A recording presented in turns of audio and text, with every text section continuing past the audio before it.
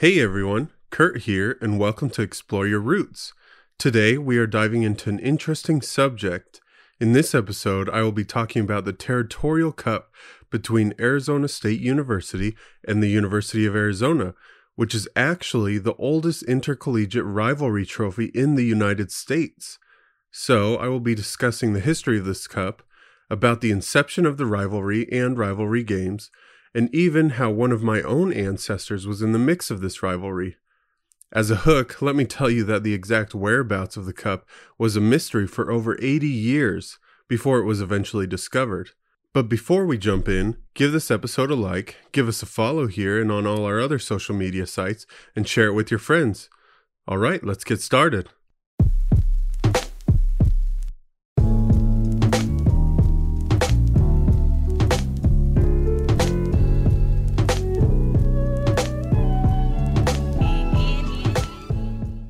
So I think the best way to tell this story is chronologically, and for this story to play out, we have to first know about my ancestor Alma Morgan Davis, who was there during the beginning of this rivalry.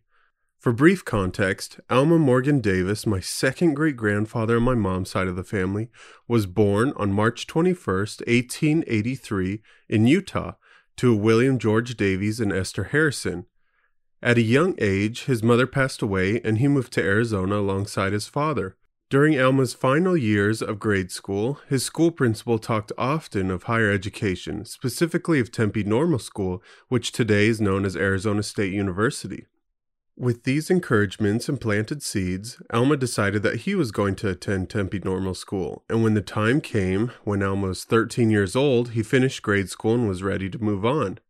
At this time, William, Alma's father, had just purchased a large portion of land for farming, and all the siblings were expected to help out to some extent.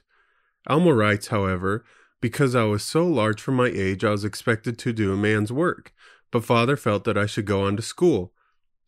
With his father's blessing, Alma enrolled in Tempe Normal School at the age of 13. So fun fact, you actually had to be 15 years old at least to enroll. But since Alma was a big kid and nobody ever asked, Alma never had to mention his age. When Alma was a junior, his friends convinced him to join the football team, where later on at some point he became a captain. He much enjoyed football and fully embraced the sport. It was the 1899 season that he was a part of that became famous, especially because there's an amazing surviving photograph of the entire team sitting on the steps of Old Main with the one Territorial Cup. Up to this point, football had only started to make its way into the Phoenix Valley in the 1890s. It was still very young and is quite different than how we know the game today. A handful of news stories from the 1890s depicts few friendly games between different local schools throughout the territory of Arizona, starting to set the groundwork for future organization. Tempe Normal School's football team was more or less unofficially organized in 1896, when Professor Frederick Irish put together a practice squad to learn and play the sport.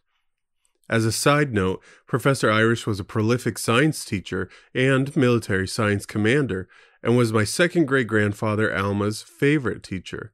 One of the oldest photographs in the university's archives is one of Professor Irish's chemistry class, where if you look carefully you can see Alma standing on the right, and if you're interested I'll post a link to that picture in the bio. So anyway, Frederick Irish led the practice squad and the team grew, eventually playing their first competitive game in 1897 against Phoenix Indian School, where they lost 38-20. That happened to be the only game they played in 1897, and the following year of 1898 they did not play any games at all. But when 1899 rolled around, they were prepared with a fuller season scheduled, and it was this season that would go down in the history books.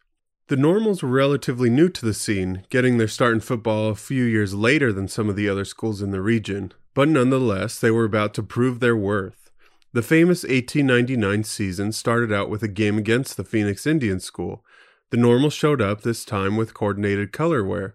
The first half was a battle with the Normals attempting to keep the opposing team's revolving wedge offense at bay and resulted in a no-score half. The second half, the Normals found their stride and scored a touchdown and extra point. The clean, hard-fought game ended in a 6-0 win for the Normal School. The next game was against Phoenix High School on November 7th of 1899. News coverage stated that the high school was outclassed and outplayed at every point. This game also ended in a 6-0 win for the Normals. The season pinnacled in a game against the University of Arizona, located in Tucson, Arizona. By this time in history, a rivalry had already been established, mainly between the cities of Tucson and Phoenix, with its surrounding cities. Both the Tempe Normal School and the University of Arizona were legislatively found on the same day in 1885, and both began to compete for boosters and other funding. One of the first recorded feuds was a substantial project eventually awarded to Normal School that included funding for a mental institution and insane asylum. Also, Tucson had recently lost its status as the capital of the territory of Arizona to the city of Phoenix, and the people there were definitely disappointed. All this provided fuel to the competition and rivalry that has lasted to this day. This first big game took place on a sunny Thanksgiving Day in Tucson in 1899. The Normals took a train to Tucson and were greeted royally and friendly by the students of the University of Arizona. The game started and both teams fought hard to score points. At halftime, neither team had scored, but the Normals kicked it into gear and started scoring in the second half. At the end of the game, the score held 11-2, favoring the Normals, after which all the players on both teams came together and had a Thanksgiving dinner. The Normals went on to play a few more games and ended their season with a record of 5 wins, 1 loss, and 1 tie. On Friday, January 26, 1900, the team gathered together with many fans, students, and faculty to celebrate and participate in an awards ceremony. The coach, Professor Irish, presented the team with the Silver Territorial Cup. Likely also that day, the team posed on the steps of Old Main, where their team picture was taken in full uniform. Seen in the picture are the 11 players seated on the steps surrounding the Silver Territorial Cup and a leashed owl, which was the school's unofficial first mascot before Sparky. Interestingly enough, the journey of the Territorial Cup after the award ceremony is largely a mystery. One newspaper column reported that the cup will be placed in the normal halls along with the other trophies of the school, but the actual whereabouts were a mystery. Though the cup represented the winners of the rivalry, the physical cup itself actually mysteriously disappeared and slipped into myth. In 1983, at the First Congregational Church of Tempe on 6th Street, Minister Ken Falk and ASU professor Mac Bowman discovered the cup just sitting there in a closet at the church.